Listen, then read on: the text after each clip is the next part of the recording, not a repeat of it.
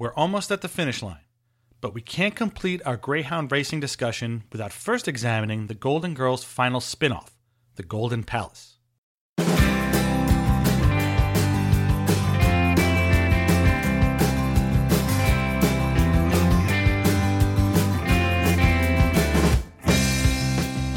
Marcus Allen. Mike Tyson. Extra innings. The tight end decoys, so it looks like we're running a draw play. Magic Johnson. Bobby Holt. Tampa Bay Bucks. And they're off! The pig takes the lead. The chicken... As the Golden Girls aired the end of its 6th season, a decision needed to be made. The contracts for the 4 principal actresses were set to expire, and if the show was to continue, extensions would be needed. But the wild card was Bea Arthur.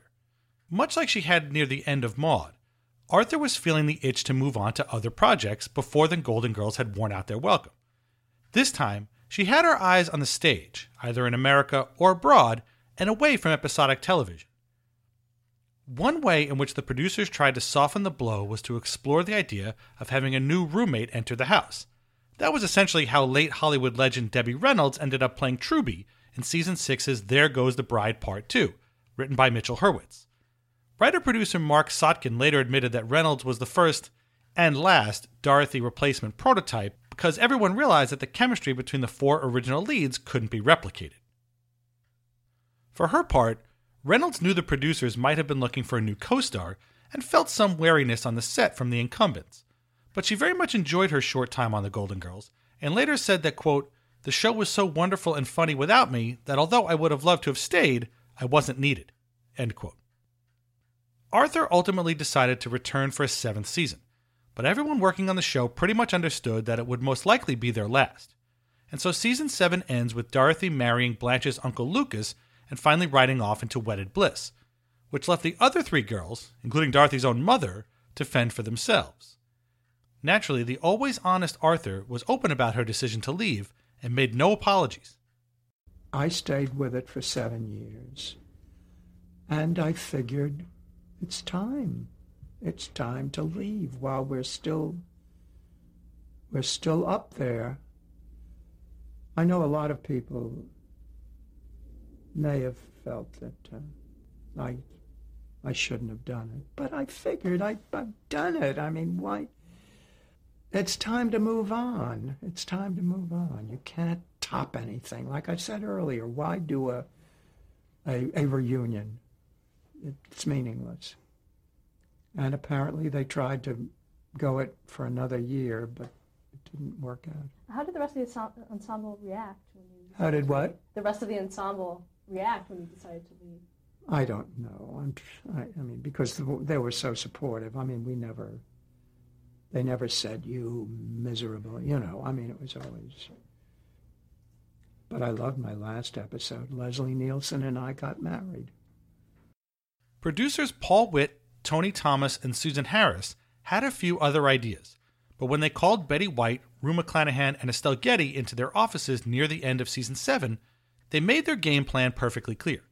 Blanche would sell the house and buy a hotel, and she, Rose, and Sophia would move in and run the place, along with a couple of new characters.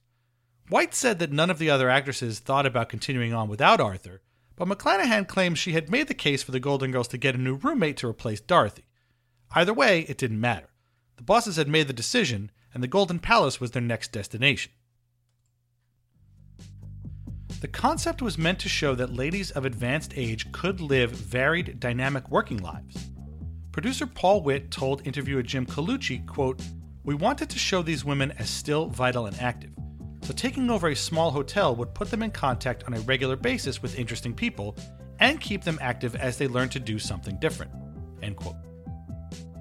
In her book, Here We Go Again, My Life in Television, Betty White agreed, saying the shift into the business world was another way for the girls to be relatable. Quote, "They had always faced life from the shelter and security of their home. Now, by leaving that familiar setting, these characters, whom the audience knew so well, would be forced to do what so many women these days are having to do in real life, meet the world as it comes through the front door and deal with it," end quote. The girls might have been moving, but they wouldn't be alone. Right from the beginning, it was determined that there would be a raft of special guest stars who would pop into the hotel from time to time.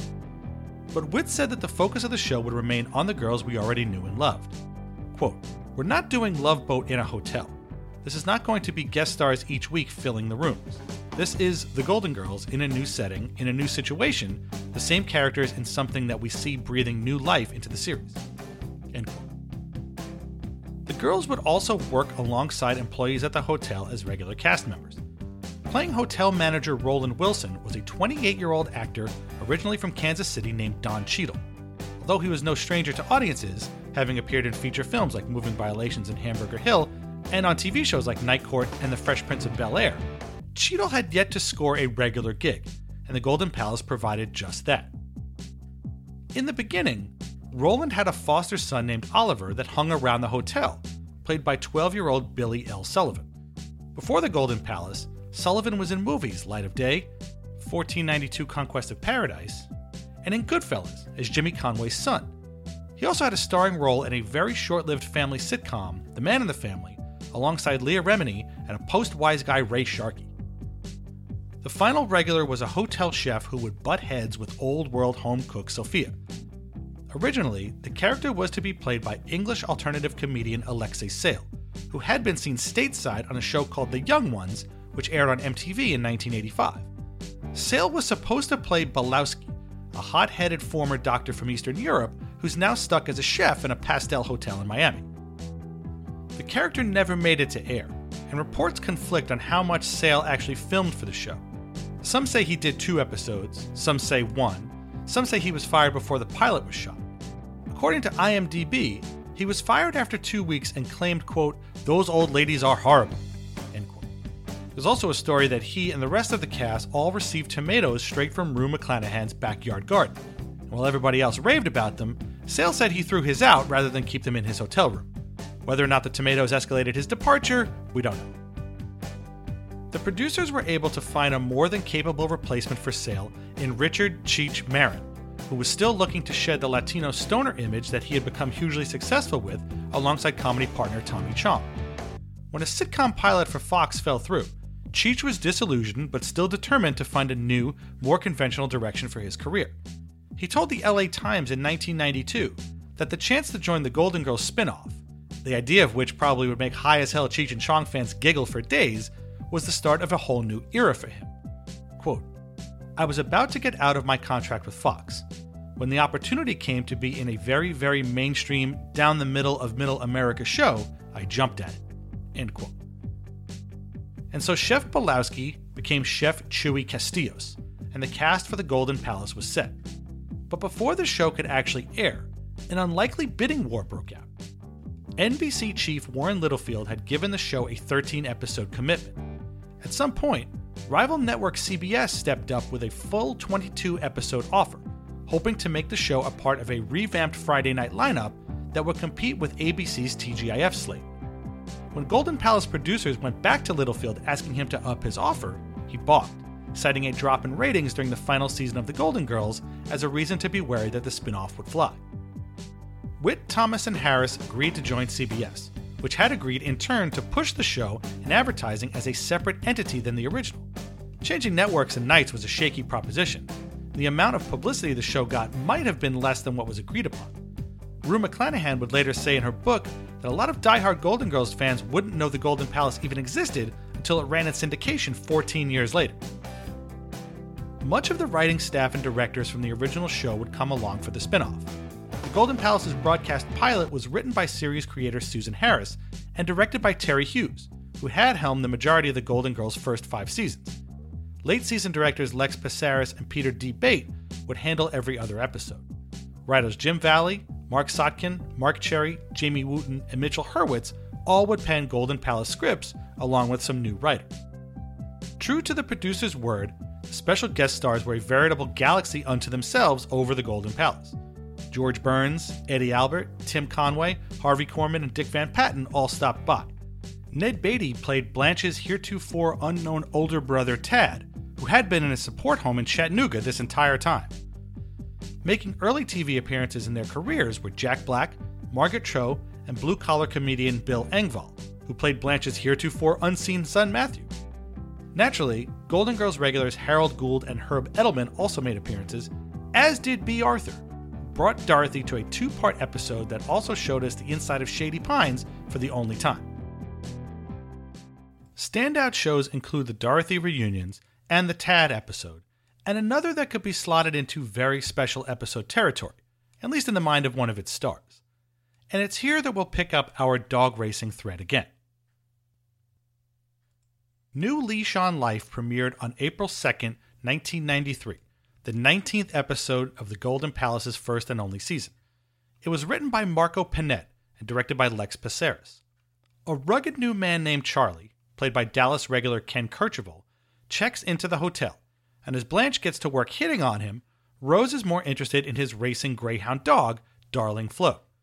Shortly after, Rose finds out the disturbing truth about the lives of racing dogs. Now, I know you'll do your best, but if by any chance you should lose, remember there's always next time. And I'm afraid if she loses, there won't be a next time for this little girl. What do you mean? Well, you only get so many chances when you're a racing dog. If she doesn't come into the money today, I'll have to put her down. Well, I don't think insulting her is going to help. You know, Mrs. Nyland, by putting a dog down, I mean putting her to sleep. What? But she's still so young and healthy. Well, that doesn't have anything to do with it. I mean, a greyhound loses 3 or 4 races, we don't really have a choice. Because you see, it's their winnings that pay for the kennel costs and the trainers and everything. Well, that still doesn't make it right. And I want nothing to do with it. While that's going on, Roland and Chewie literally come to blows over Chewie dating Roland's divorced mom, played by singer and Good Times regular Janet Dubois, and Sophia brushes up on her pricing skills, hoping to get a chance to appear on The Price is Right. A veteran of the dog track, Sophia hopes to win some money on Darling Flo so that she can attend the taping. The next day at the track, Charlie finds Darling Flo has gone missing, and he did need Scooby-Doo to help him find the culprit. Blanche? Hey, did you find out who stole your dog? Yeah, I sure did. She's sitting right here. I have no idea what you're talking about. Oh, cut the dumb act. Believe me, it's no act. Look, now, don't deny it. You knew what had happened to that dog if it lost. And one of the trainers said they saw a blonde sneaking around the training room. Believe me, she's no blonde. Charlie, now look here. If Rose says she didn't take your dog, then she didn't take your dog, and I would bet my reputation on it. Oh, well, no big loss. Oh, look! It's Spot, the dieting fire dog. I'm so sorry about this. I had no idea. But you're not going to press charges, are you? No, I just want my dog back. Now, I know Miss Nyland thought she was doing what was best, but she just doesn't understand our sport. Oh, I understand your sport all too well.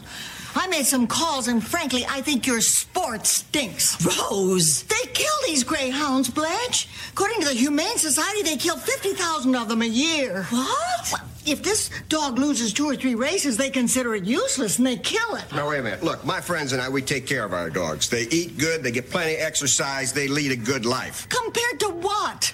And for how long? I just don't understand how people can keep letting this go on. I mean, something outlives its usefulness and you destroy it?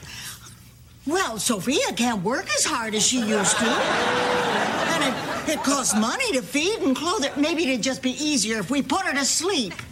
Tell him, Rose. She is just trying to prove a point, isn't she? Well, I can see you're one of those people, so there's no sense in trying to get through to you. If by one of those people you mean somebody who thinks killing 50,000 dogs a year is horrible, well, yes, then I guess I am. Look, I've got Darling Flo entered in the 2nd race tomorrow. Blanche, you want me to stop by? No, thank you. I'm one of those people, too. Mrs. Petrillo, what about you? I think she's got a good chance. Never. I don't want to be on The Price is Right that badly. Suit yourself. No, wait, Flo. Blanche. I know, but honey, it's his dog. After the next race, it sounds like the end of the line for Flo, but Rose doesn't know the meaning of that phrase, or many other phrases. How did Darling Flo do? Ran a good race. How did she do? Came in 5th. So, where is she now? Out in the van. Mr. Sardisco, I'd like to take her. What? You're gonna have a dog running around the hotel? Oh, I only wish I could, but there's no room here for her to run or play. No, so what are you gonna do with her? Well, I called around, and there's this National Greyhound Adoption Program. They help you find homes for retired greyhounds. So I'll just keep her till I find someone. If it were only that easy. Don't you see there just aren't enough homes to go around? That's why we have to put so many of them to sleep. Well, that's no solution. I mean, if you can't find homes for them, then maybe you people shouldn't breed so many puppies in the first place. And you should let other people know what wonderful pets these dogs make, so we could find more homes. Do you understand? You take the dog. Okay. Oh, and one more thing. See what you can do about those rental binoculars at the track. Honestly, $5 and all they do is make everything look smaller. And so Rose gets to find darling Flo a new home. Now she just needs to find a way to stop Sophia from stealing newspapers and disturbing the guests. Betty White specifically cited New Leash on Life in Here We Go Again as a meaningful Golden Palace experience for her. While noting the many changes the spin-off went through in those early formative days, the lifelong animal lover has fond memories of this particular episode. Quote, "In the course of the comedy, we were able to get across the very serious message of how many of these fine dogs are destroyed each year when they don't win races, and to celebrate the people who work at finding good homes for them. Naturally, I would like that one, but I wasn't alone. We received more mail on that episode by far than any of the rest. Marco Panett, whose idea it was, did a good job of making his point in the script." End quote. Marco Panett started out looking for fame on Broadway, but when he sold a script for Kate and Allie in 1987, it began a long career in television. He went on to write episodes of Dear John, Dave's World, and another episode of Golden Palace before becoming a writer-producer on late 90s staple Caroline in the City and short-lived series Comrade Bloom and Union Square. He's also had big hits as a writer and showrunner on the first season of Ugly Betty and on Desperate Housewives, alongside former Golden Girls writer-producer Mark Cherry. Most recently, Panett has served as the executive producer of Kirstie Alley Vehicle Kirstie and as a co-executive producer on CBS's Mom, where he's also scripted or gotten story credit on 44 episodes. According to the Morris Animal Foundation, New Leash on Life resulted in a spike in the amount of people looking for ways to adopt greyhounds. Despite being almost 30 years old, the arguments for and against dog racing in the episode continue almost unchanged to this day. Proponents of the sport will make the case that the welfare concerns are based on misconceptions, and that the dogs are treated humanely. Protesters will say that any amount of dogs being injured or killed in the service of a sport is too many, and that maybe it's the sport itself that needs to be put down. It's funny, and a little depressing, how long it took for the welfare of the dogs to get some attention in the world of dog racing. O.P. Smith created his tracks in the early 20th century to protect the lives of the hares that the dogs were chasing. During the 30s, 40s, and 50s, dogmen employed at the tracks periodically went on strike to fight for better working conditions and a larger cut of the betting action. But the dogs themselves didn't get much attention until the 1970s, when TV news show exposés began illuminating the perilous conditions and often fatal consequences the animals had to face. Intrepid reporters, such as a young Geraldo Rivera, would do stories on tracks keeping dogs in cages for long stretches of time, denying them food, and destroying them after their racing days had ended. Many of those practices are still in effect today, and are still the basis of investigative reports nearly every year. Dogs still race with muzzles on, although thankfully they don't have to carry actual monkeys on their backs like the old-time courses used to do as promotional stunts. The dogs can still be kept in cramped cages, sometimes for 20 hours a day. They're often fed substandard meat that is unsuitable for consumption, and can suffer from illness and disease. Doping and steroids can also be an issue. In 2017, a Tampa area trainer had his license revoked after one of his dogs was found with cocaine in its system. Like any athletes, injuries are rampant among racing greyhounds, including broken legs, back injuries, heat stroke, and even head trauma. And if a dog is injured, or even if it isn't, once its racing career is deemed done, it faces the prospect of being put down. $50,000 a year, as stated in the Golden Palace episode, sounds like a lot, but it's impossible to know exactly how many dogs have died in the service of the racing industry all time. In Texas, between 2008 and 2018, 119 racing dogs died, either due to injuries or after being euthanized. During the same time period in West Virginia, 398 dogs were also lost. Florida only started keeping records in 2013, and between then and March of 2018, 448 dogs have officially died at tracks in various ways. Gray 2K USA, an organization dedicated to increasing regulations and eradicating the sport, reports that a racing greyhound dies every 3 days in Florida. In the late 90s, the Associated Press reported that almost 3,000 former racing dogs were sent to the Colorado State Veterinary School to be used for teaching purposes. That program was shut down, but other labs have acquired dogs for experiments or research. One owner who vowed to give them up for adoption sold them to a cardiac research lab instead. Believe it or not, some trainers have been busted for still practicing with live lures, like hares, possums, and other rodents, which is illegal. The horror stories can go on for days. After decades of efforts to change things, time may finally be running out for greyhound racing. But ending an entire industry, even one that's dwindled to a fraction of its once nationwide popularity, was never going to be easy. This November, a ballot measure was to go up for public vote that was advertised to potentially outlaw the sport in Florida by 2020. Striking down the law in Florida, which is its epicenter, would be seen as a death blow to the entire sport. Recently, a judge ordered the measure taken off the docket, citing misleading language and unclear purposes. Aside from the usual political lobbying and red tape, is a Florida law that has tied dog racing to table card games since 1997. Tracks make money on their card rooms. Unfortunately, to operate them, they also need to have dog racing, highlight, horse racing, or other pari-mutuel betting. Without one, the other would be shut down. Ironically, there are track operators that would love to end the racing and just operate as card rooms full-time. It's common to see the stands for races be almost empty, while the card rooms be packed. But until the law is repealed or changed, they're stuck together. Still, there is a betting public in those stands who don't want to lose what, to them, has been a long-standing way of life, especially in Florida. Naturally, owners, operators, and trainers will want to keep the races running to protect their livelihoods. The Florida Greyhound Association is still trying to bring in new customers by touting the sport's speed and excitement. Proponents everywhere will say that the conditions aren't nearly as bad as groups like Gray 2K USA or journalists make them out to be. The industry's go-to defense is that the dogs run because they love to and are bred for competition. The other way for dogs to escape the racing game is adoption. The movement really didn't get started until the 1970s.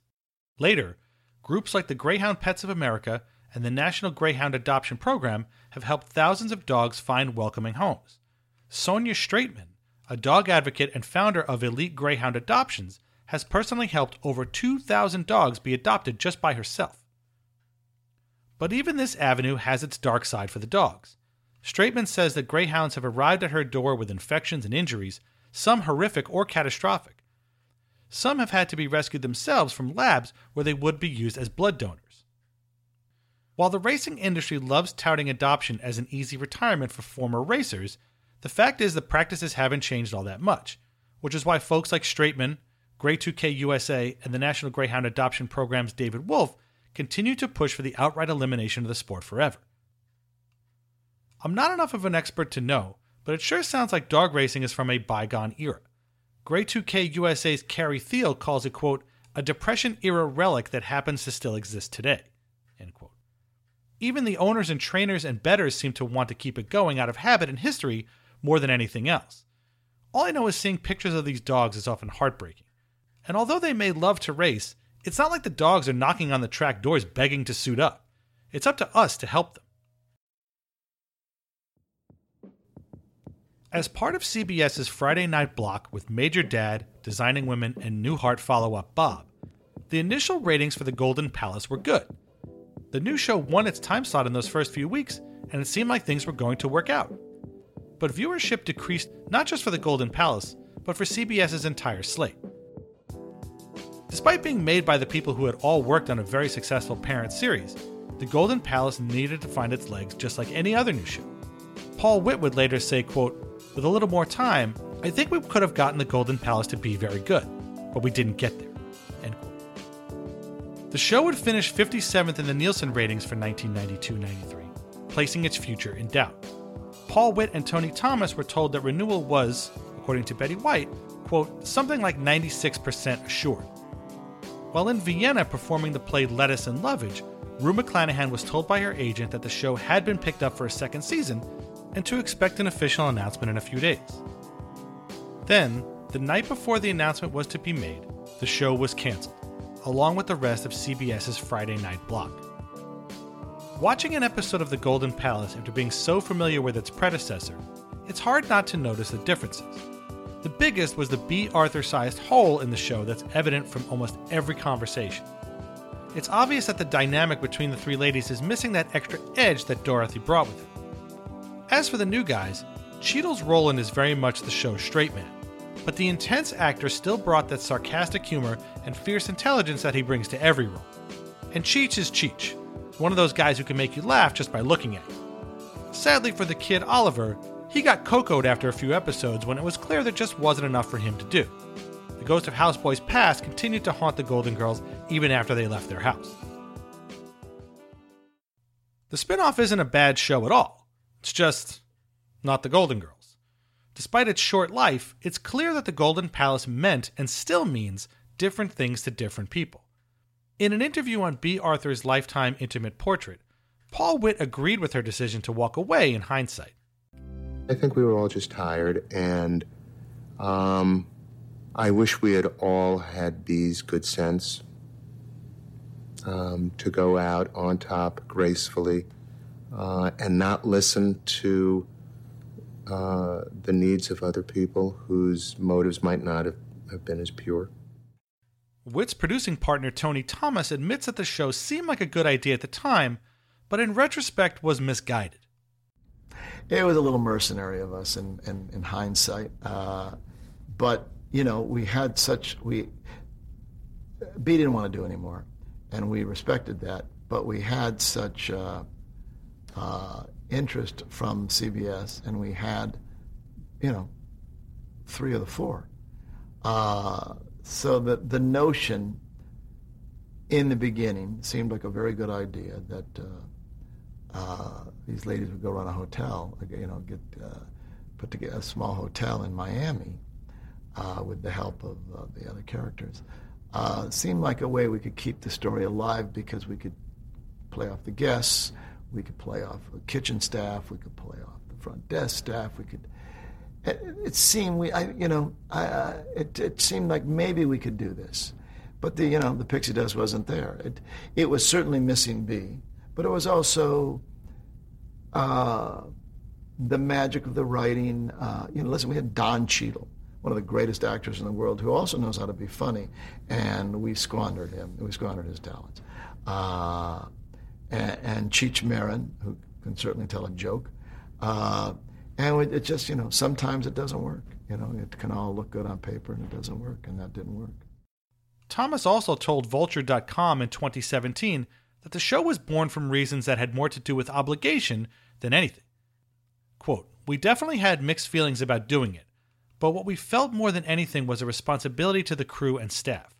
We had been employing a lot of people, so to just pull the plug would have meant ending something that provided a very satisfying life for a lot of people. It would be unfair to say it was against our better judgment to do the spin-off because all of those concerns influenced our decision to do Golden Palace." End quote. Meanwhile, in that same interview, Susan Harris didn't even remember writing the pilot for Golden Palace. For Mark Cherry, once the original formula had been messed with, the whole experiment fell apart. Quote, "The truth of the matter is that, in any TV show, there's a recipe that happens. And with B leaving, the chemistry was gone. Susan Harris gave it a shot, but ultimately, I don't think it worked. In retrospect, it might have been better to let B's character get married and then replace her than come up with a whole new show." End quote. As for the scripts themselves, Mitchell Hurwitz felt that the characters were a departure from the relatable ones we were already familiar with. Quote, "People really related to the Golden Girls. The husband leaves, which was something a lot of women had gone through in that generation. But with the Golden Palace, now we're asking the audience to relate to having to run and manage a hotel and clean the rooms yourself." End quote. Golden Girls writer Gail Parent was pretty dismissive of the whole enterprise in this interview with Emmy TV Legends. B. Arthur didn't want to do it anymore. And so they weren't going to do it without her. And then they did that horrible, what was it? I don't even remember what it was called. It was like Golden Palace. Golden Palace. It was nobody's fault, but it just didn't work. I mean, again, sometimes the sequel just doesn't work. Betty White felt that the scripts went through too many rewrites throughout the week, and that eventually the original concept for the Golden Palace went off the rails as the season wore on. Quote, "What had caught our interest originally, the idea that these three women were trying to compete in and cope with today's world, as it was happening just outside the lobby doors, somehow got lost in the shuffle. In desperation, one or another of us would be given a funny run of dialogue, not necessarily connected to the storyline, and it would be like doing Golden Girls in the lobby. There were some good shows mixed in, but not enough." End quote. Rue McClanahan felt disconnected with the Blanche Devereaux she had created over the previous 7 seasons, thanks to the necessary changes they had to make in the character. Here she is talking to Emmy TV Legends. And so we gave it a good old college try, but it wasn't the right thing to do. And why is that? Because it took the center out of the characters as they had been established, particularly Blanche. Well, how did she change? Well, she had to become a businesswoman. She had to run a hotel, and she didn't know how to do that. How'd she learn how to do that? Where'd that come from? I mean, they didn't do it very well, but no, it just doesn't seem right somehow. And I believe it often put her at odds with some of the other staff, so it almost made her kind of a antagonist and hard-ass in some of these stories, as opposed to the carefree, love-seeking woman we knew her as. Yeah, I found it very hard to find the way to play that.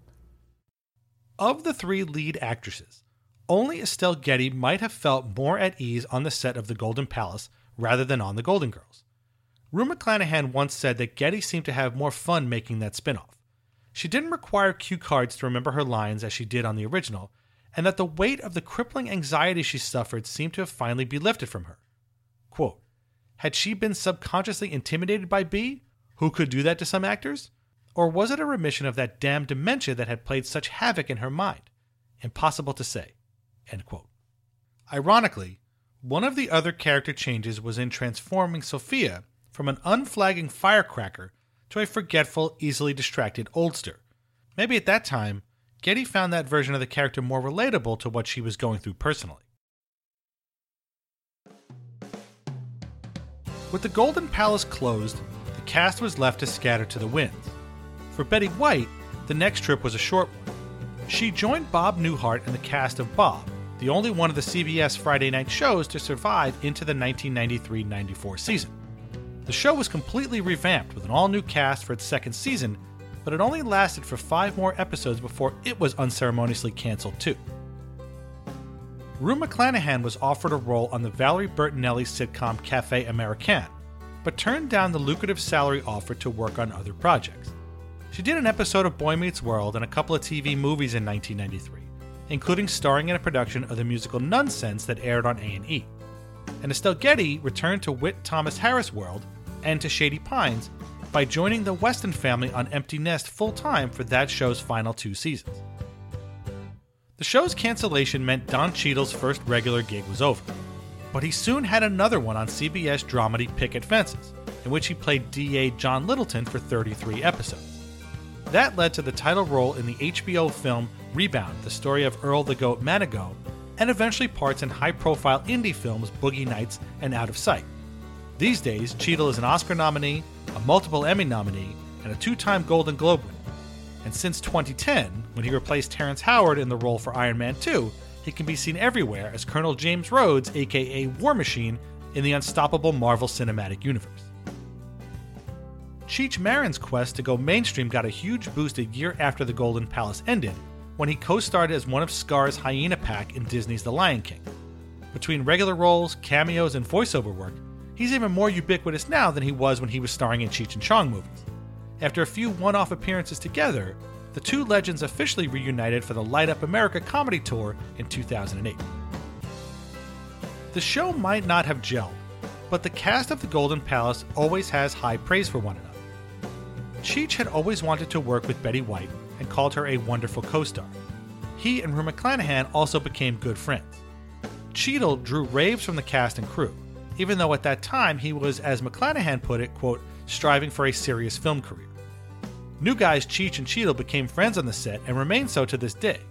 In an interview with the AV Club in 2008, Cheech said that he and Cheadle working with the Golden Girls was, quote, like being the Afro-Cuban rhythm section of the Lawrence Welk Band, end quote.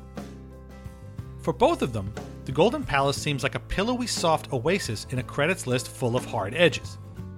Cheadle has fond memories of his time on the show, calling the three lead actresses, quote, just cool people. When asked which was more fun to work on, Golden Palace or Boogie Nights, Cheadle said comparing the two was surprisingly apt. Quote, well, I was on copious drugs on both of those projects, so I can't really answer. I would say that one felt like things were going really, really fast, and the other felt like things were going really, really slow, but I don't remember which is which, end quote.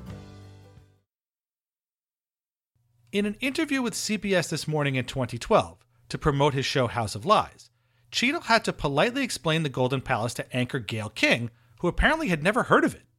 I started on TV. I was on the CBS show, I was on picket fences for years, so I don't have anything about it. To me, it's where the material is the most important. Don, I heard that your first break was on Golden Girls as a hotel clerk. Is that true? Golden Palace, please. Golden Palace. There's a difference in Golden Palace Thank you, and Charlie. Golden Girls. I know, Charlie, but the copy said Golden Girls, and I'm thinking, I watched Golden Girls. I don't remember you on Golden Girls. No, I was not on Golden Girls. Okay. I was on Golden Palace, though. Did you play a hotel clerk? I did. Okay. I did. And Cheech Marin played the cook on there and the chef on there. That's where I met Cheech, and it was Estelle Getty was still there, and Betty White. So it's sort of a spin-off then? It was a spin-off. Oh, so it's not totally off the mark. Not totally off the mark. Okay. Come on, Gayle King. Seriously? Maybe she's one of those fans that Rue McClanahan talked about who missed the show's entire existence. The Golden Palace didn't seep into the public consciousness the way the Golden Girls did, and continues to do today. Aside from a brief stint on Lifetime, where it aired as a de facto 8th season of the Golden Girls, the spin-off hasn't been seen all that much in syndication or reruns. It's not out on DVD or on any streaming service, so if you want to watch an episode, you're stuck with some janky uploads on YouTube. But it's something all Golden Girls fans should check out, if only for the curiosity factor. It's like looking live into an alternate universe, where everything is almost the same as you know, only slightly off. The theme song is the same, but different. The characters are the same, but different. Cheech is the same, but he's also different. And War Machine is fighting hotel guests instead of supervillains. It's a weird ride. Take it and see for yourself. It might make you even more thankful for having the Golden Girls as we know them. So I am about to post the final episode of Golden Girls Sports. And after scripting out 33 episodes plus 2 minisodes to the tune of 152,000 words with links, give or take, something like that, I felt like it was probably best if I just talk off the top of my head and wrap things up a little bit at the end of this somewhat long, but I think pretty good final episode. I am relieved that the project is over. It was a lot of work over the course of the last year, a lot more than I thought it was going to be quite honest. But that being said, I'm going to miss it a little bit. I mean, I had gotten into the rhythm of writing it at night, watching the episodes, sometimes with my wife, sometimes just by myself, and kind of taking in all the information I could and scouring the internet and trying to find, some trivia and things that I could go on and on about. It was fun. I learned a lot. I know everybody says that when they do a podcast series, but I really did. I learned a lot of stuff, and my head is full of Golden Girls trivia now. This was focused on the sports jokes, so there's a lot of Golden Girls stuff that I didn't get to. One of those was Burt Reynolds. The episode, season 2 episode, Ladies of the Evening, is my favorite episode of all time.